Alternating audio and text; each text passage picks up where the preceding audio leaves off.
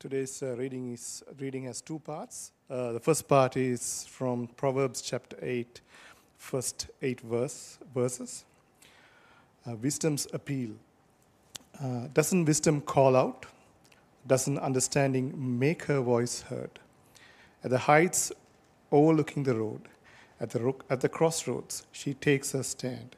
Beside the gates leading into the city, at the main entrance, she cries out, "People, I call out to you. My cry is to the children of Adam. Learn to be shrewd, you who are inexperienced. Develop common sense, you who are foolish. Listen, for I speak of noble things, and what my lips say is right. For my mouth tells truth, and wickedness is detestable to my lips. All the words from my mouth are righteous. None of them are deceptive or perverse." And second part of the reading is from Proverbs chapter 8, verses 32, beginning from verses 32 to chapter 9, verse 12. "And now, sons, listen to me. Those who keep my ways are happy. Listen to instruction and be wise. Don't ignore it. Anyone who listens to me is happy, watching at my doors every day, waiting by the post of my doorway. For the one who finds me finds life and obtains favor from the Lord. But the one who misses me harms himself. All who hate me love death. Wisdom has built a house. She has carved out her 7 pillars. She has prepared her meat. She has mixed her wine. She has also set her table. She has sent out her female servants. She calls out from the highest point of the city, 'Whoever is inexperienced, enter here.' To the one who lacks sense, she says, 'Come, eat my bread and drink the wine I have mixed.' Leave inexperience behind, and you will live. Pursue the way of understanding. The one who corrects a mocker will bring abuse on himself. The one who rebukes a wicked will get hurt. Don't rebuke a mocker, or he will hate you. Rebuke the wise, he will love you.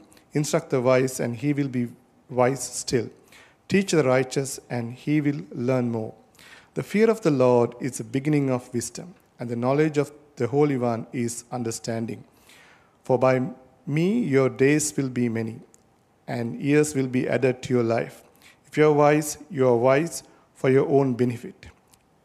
If you mock, you alone will bear the consequences."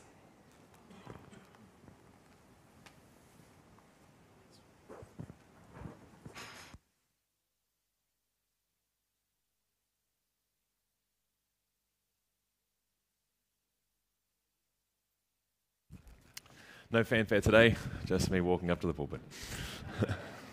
Great to be with you this morning as we continue our series, or really we're continuing to start our series in Proverbs. If you are new here this morning, great to have you. My name is Mike, one of the pastors here, and do keep your Bibles open. I love to be held accountable to the Scriptures, and I love to create space for people to explore. So maybe towards the end of the service, we might have a space for Q&A and reflection to kind of feedback, kind of things that God might be saying to us this morning.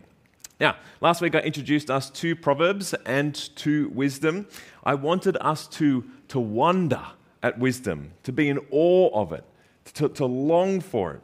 I wanted us to kind of have that ability to understand how the world works and how to navigate through the complexities of it, that we might live well in God's world. That's what wisdom is, to live well in God's world. Now, as we've just heard about our mums, we are very appreciative of wisdom. It forms us, it guides us. Who doesn't want it? But seeking the good life isn't always easy, as we might know. You know, the very first proverb, so the first 9 chapters are introduction, as it were. The very first proverb in chapter 10 says this, right? "A foolish son brings heartache to his mother." Bit of a downer. But we know what it's like to, perhaps mums particularly, might know what it's like to offer wisdom to your son and have them reject it. why would we choose to not receive wisdom? Why would we, by our own doing, lead ourselves to ruin? Well, if last week was what is wisdom, this week is how do I get wisdom? Now, hold on, preacher. I'll just Google that. How do I get wisdom? I seek experience. I seek diversity. I self-manage. I meditate. Got it covered. All good. You can tune out, right? Wrong. You ain't got this. James, Jesus' brother, will say in the New Testament, there are two types of wisdom. There is wisdom from heaven, and there is wisdom of the earth. Wisdom of heaven does not come naturally to us. You cannot Google it. The wisdom from heaven is this, James says. It's first of all pure, then peace-loving, considerate, submissive, full of mercy and good fruit, impartial and sincere. He says, peacemakers who sow in peace will reap a harvest of righteousness. I don't find that wisdom bubbling out of me in the morning, not even after a coffee. We need God and we need His wisdom.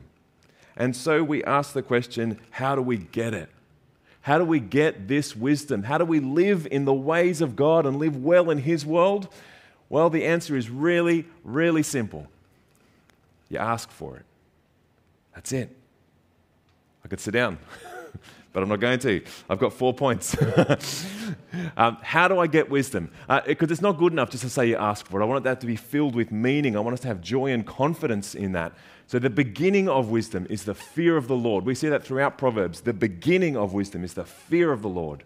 The life of wisdom is in listening to wisdom. The power of wisdom is found in Christ, and the simplicity of wisdom is to ask Him for it. That's where we're going this morning. All right, very good, very good. First of all, the fear of the Lord is the beginning of wisdom. Why is it the beginning of wisdom? Why would fearing God be the beginning of wisdom? Well, I think it's because you seek what you worship. And that's true for all of life. Do you love success? Do you love success? Do you grind away at the altar of work? Do you idolize progress and achievement? Then that's your God. That's what you're worshiping, and all of the wisdom that you will be pursuing and living out will be in that direction. Or do you love to be noticed? Well, wisdom for you will be all about how you can be best seen. Or do you live for the weekend? Then the wisdom for your work week will kind of be irrelevant because you'll be pursuing wisdom on how to best live your weekend, right? Well, the beginning of real wisdom is the fear of the Lord. If you worship God, you will pursue His wisdom.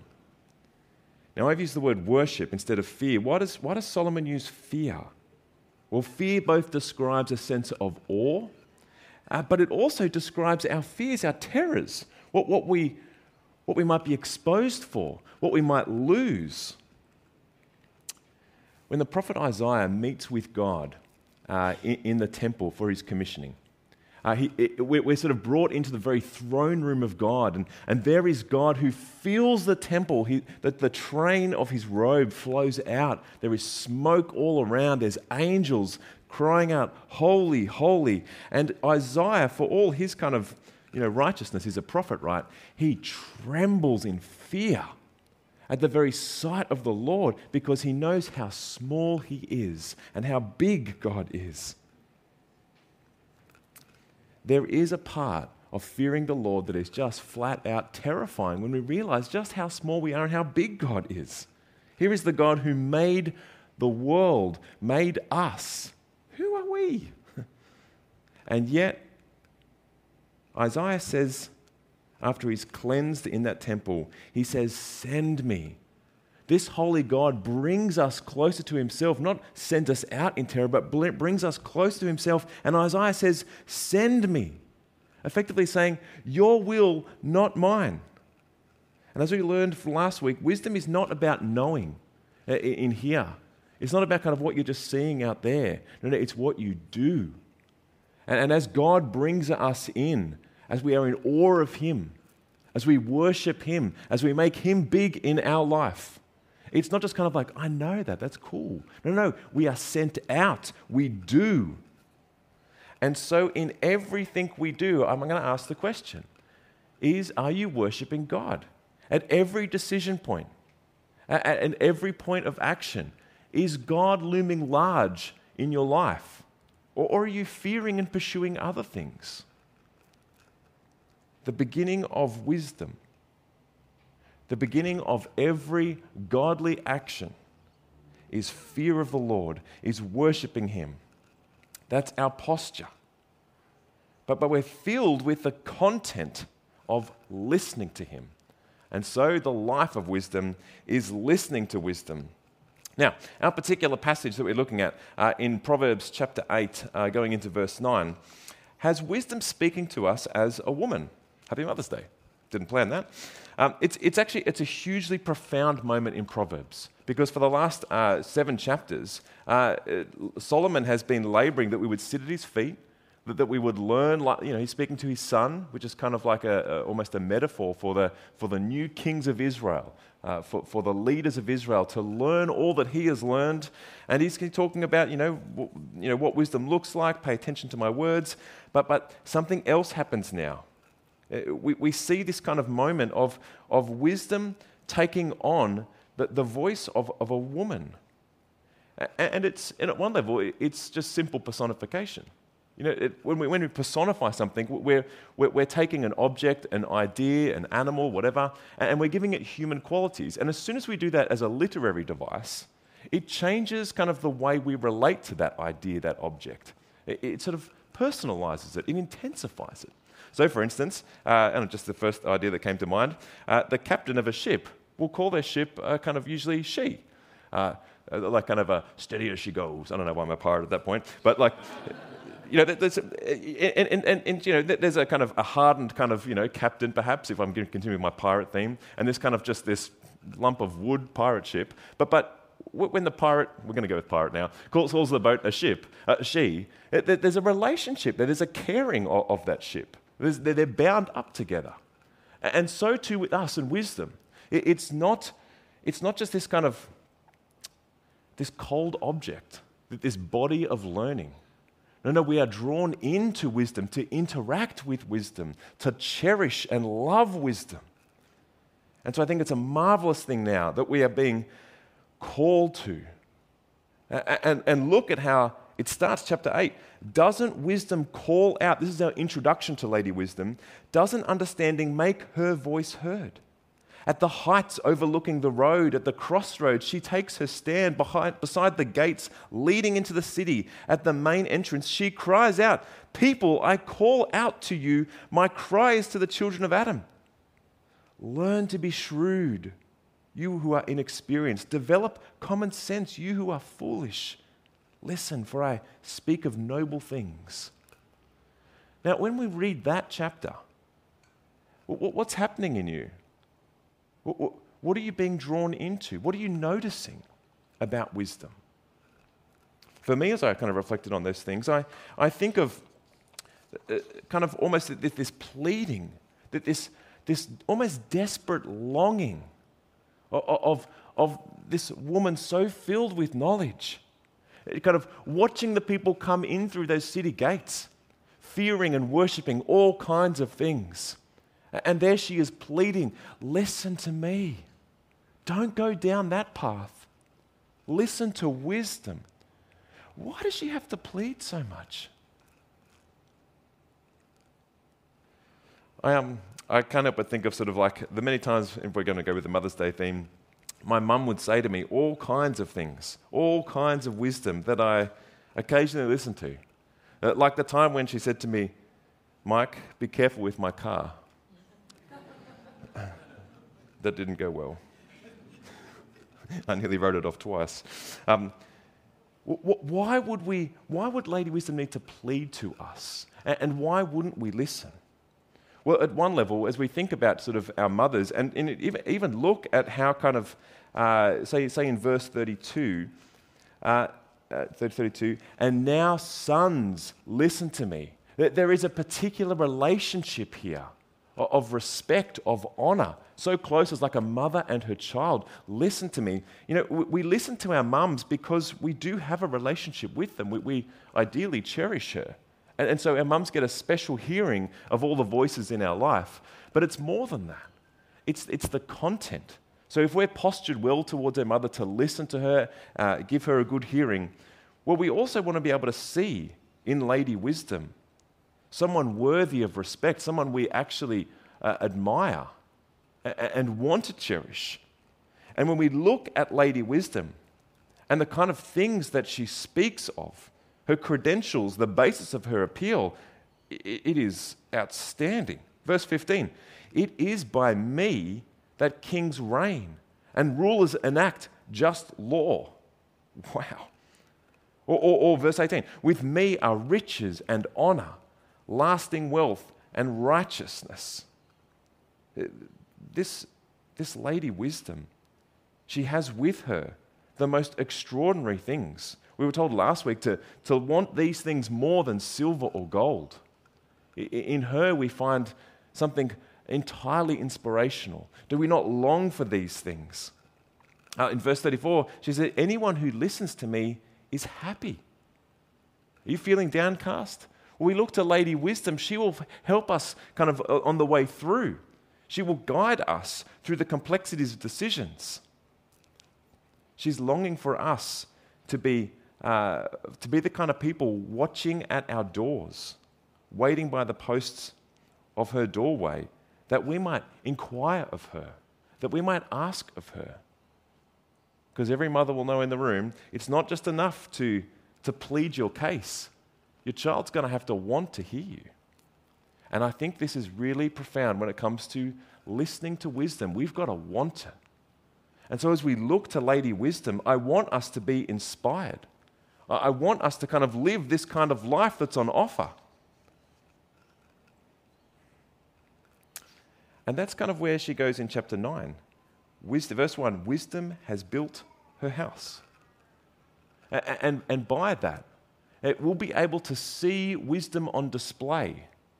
And actually, you're building your house too. Proverbs will later say that a house is built by wisdom. And everyone's building a house, a metaphor of kind of a life lived in wisdom. You're all practicing out some kind of wisdom.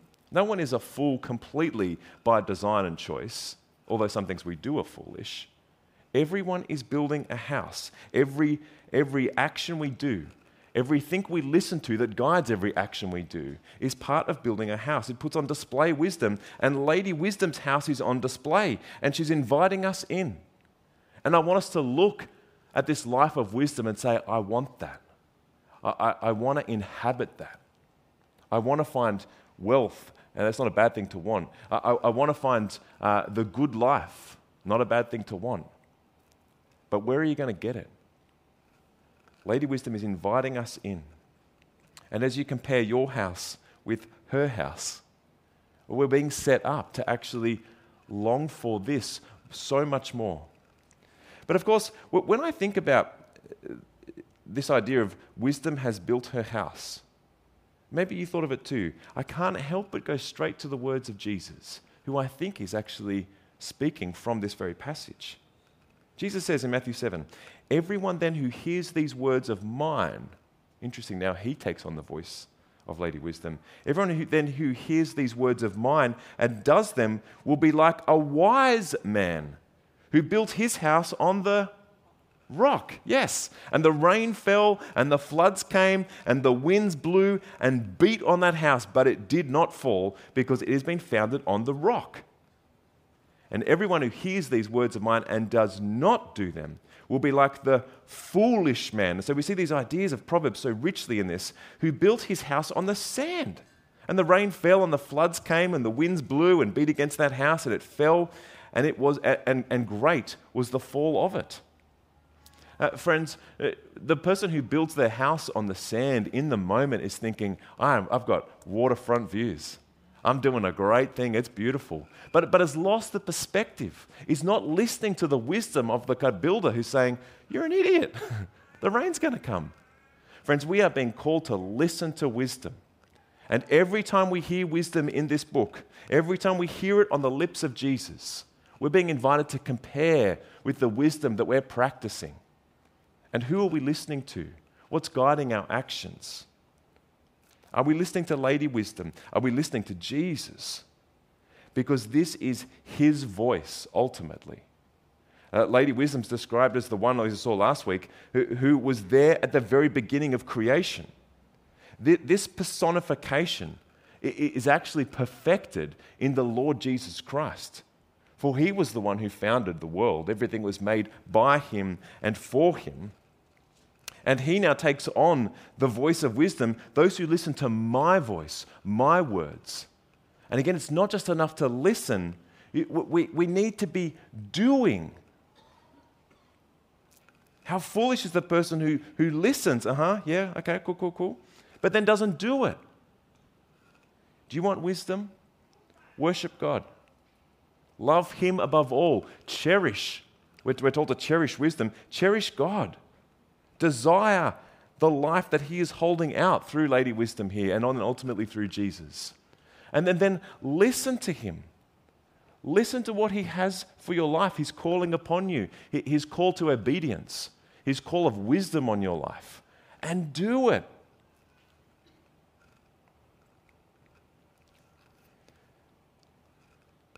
But the power of wisdom is found in Jesus Christ.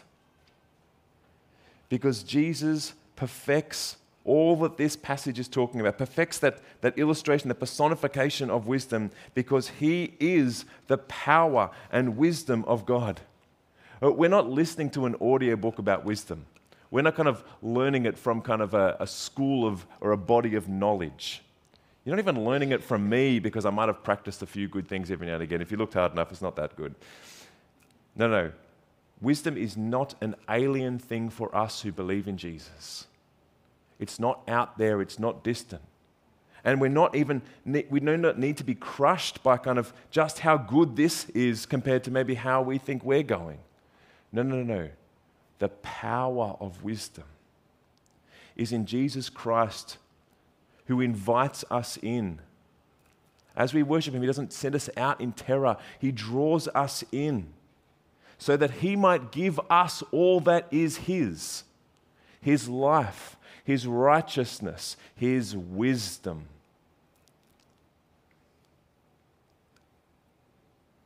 Because Jesus Christ is the one who knocks at our door. And he invites, he's longing for us to be invited, for inviting him in, as Revelation puts it.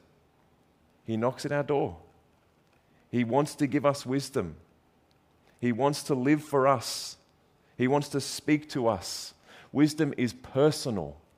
And God is investing himself in us that we might grow in his wisdom. And all of this culminates into the simplicity of how do I get wisdom? You ask for it. You just ask for it. That's it. James, referring back to sort of like the New Testament Proverbs book, James being Jesus' brother most likely, says in chapter 1 verse 5, if any of you lacks wisdom, you should ask God, who gives generously to all without finding fault, and it will be given to you. What an extraordinary promise. If any of you lacks wisdom, you should ask God, who gives generously to all without finding fault, and it will be given to you. How could it be this simple? What does that even mean? Is it kind of like, you can do anything, you've just got to believe? Is that the kind of same thing that's happening here? No, not at all. I think as we sort of bring all this together into the very promise that James gives us here, I think one of the keys to unlocking all of this is humility. And that when you come before this great God, who has demonstrated his wisdom in Lady Wisdom and then ultimately in Jesus Christ, if you have the humility to come before this God and say, God, I need your wisdom, then we have a God who gives good things, who wants to give us good things, and he will give it to you according to his promise. because he wants you to know him more. He wants you to draw closer to him in Jesus Christ. And humility is not just kind of like a sort of a way to get this. It's a way of living. It's the way of God. As I drew us to last week, Jesus is the one who says, "Take my yoke. If you are weary, come to me and I will give you rest." Why is Jesus saying that? Well, not only does he recognize that we're tired, but he's actually demonstrating the very character of God, because we have a God who has made himself known in the one who did not consider equality of God something to be grasped, but gave himself up to be nothing, to be made in human likeness, to be obedient to death on a cross. And then he was exalted. This is a God whose wisdom is so profound, and yet at times feels so foolish. Humility was considered the way of the fool in the Roman Empire, because they worshipped power and glory. How do you access that? Through being humble, through serving the lowly. How ridiculous. And yet, it was the way of God, demonstrated in Jesus and vindicated in the resurrection.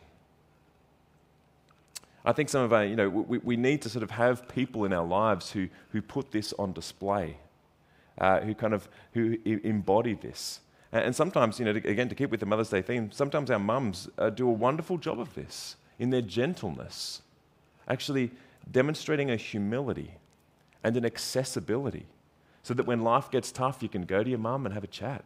Again, ideally, I know not everyone has that experience. But all of that points towards the God who came to us gentle and lowly, to be accessible, to open up wisdom to us, so that as we ask him for it, he will give us it, because we know we need it. But a second aspect to asking for it is asking for forgiveness. And what I mean by that is, at many times we're going to read Proverbs over the next few weeks, and we're going to find that it cuts right across our heart. We're going to find that we've been living an earthly wisdom and not a heavenly wisdom. We're going to find we haven't been listening to God but to ourselves. And at that point, asking for wisdom is going to mean asking for forgiveness. It's going to mean repenting. And I love that the promise that James holds out, that if any of you lacks wisdom, you should ask God for it, who gives generously to all without finding fault, means that God will give it to you as he forgives you, because he's committed to us in Jesus Christ. And so every time we find ourselves going down the path of the fool, we might feel like we're diverging and saying, we're so far from God. He's not going to give it to me anymore. No, he gives it to you without finding fault, because Jesus covers that gap. He forgives you. He binds you into the life of God, that you might have all that is God's. And so, for instance, if you find yourself being this foolish son that's brought heartache to your mother, as chapter 10 says, it's time to own that, to repent of it, and to start living the life of the wise and not the fool. I remember coming across a proverb a year or so ago, just wrestling with kind of the drama of being a dad and kind of not having it all together all the time. In fact, not even that close. But it was chapter 19, verse 11. And it became sort of something that, continues to shape me. But it was initially the cause for me to ask God for forgiveness. Chapter 19, verse 11. A person's wisdom, I'm reading from the NIV here actually, a person's wisdom yields patience.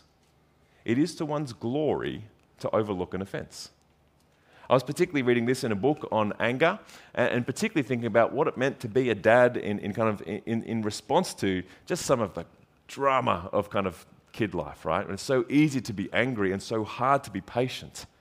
And as I looked at this verse, and this is actually the proverb for tomorrow, if you want to dig into it more and sign up, there's a little advert there. A person's wisdom yields patience. I wanted my children to see a dad who was wise, and to see that wisdom demonstrated in patience, and to not be so reactive, but to show them a glorious way, not in reaction, but in patience, and guiding them into something better. I want to put on display for my kids a picture of Lady Wisdom, a picture of Jesus Christ. Now, I will fail constantly at that. But as much as I want that for my kids, I want for myself that picture of Jesus, that life of Jesus. I want to live like him. And as Proverbs is going to flesh out all the ways, or many of the ways of wisdom, they are all going to point to Jesus, the life he lived and the death he died for us.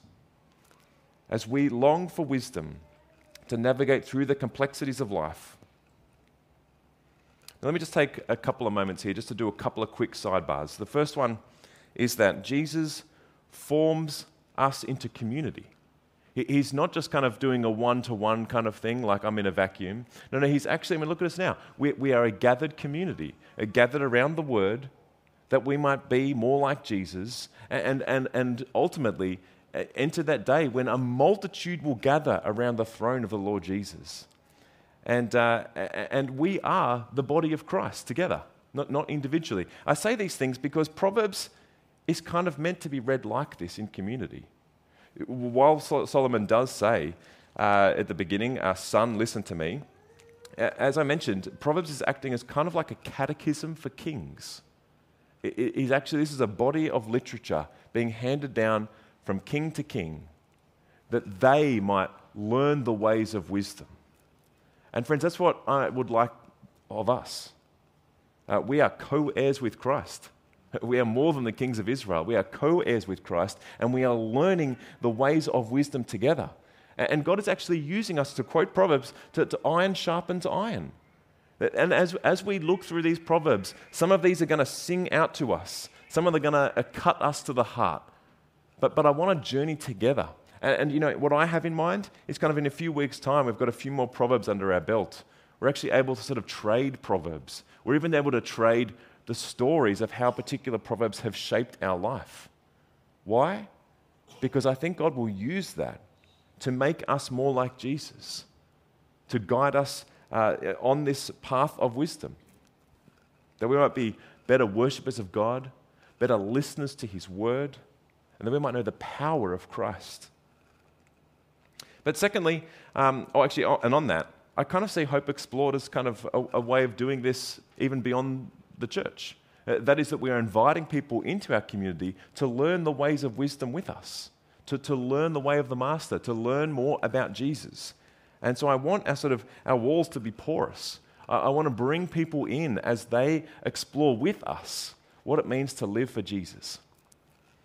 The second sidebar is just to note as we kind of continuing to sort of introduce Proverbs as a way, as I sort of finish up this two-part introduction, because next week we start looking at the topics of Proverbs, is that we're going to come across a bunch of Proverbs that seem to overpromise.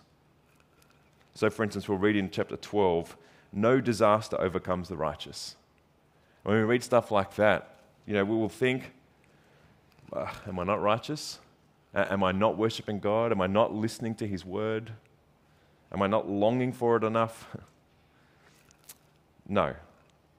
Proverbs has a simple message to say that wisdom works. And it does, by and large. Proverbs will know the kind of the misery and the brokenness of this world. So we read from, say, Proverbs 14, your bitterness is your own. No one can share them with you. So it knows that that this world is complex. And yet we're being asked to explore the wisdom in which this world was made, the intent, and even that redeemed in Jesus Christ. So that this is not just kind of like a treading water exercise, this kind of life in the world. No. It was made in wisdom, and we're being asked to explore that we might get the best out of life living for God in his world. But we're going to have to do real business with God in moments where calamity overtakes us. And in every one of those moments, I find it helpful to ask the question, God, is there sin in my life that you want to show me? Not because I think my sin has directly resulted in that calamity, but in that moment of humility and kind of in that life of, depending on the forgiveness of Jesus, I want to say, look, this world is broken, I'm broken, I just want to take a moment here to say, God, do you want to show me some sin in my life? And then, God, would you help me through this mess, this calamity? I don't understand it. Sometimes I'm going to say, God, I don't understand where you are or what you're doing right now. But in those moments, would Proverbs guide us deeper into God, in an openness, in a humility? And of course, the cross gives us great power to do that, right?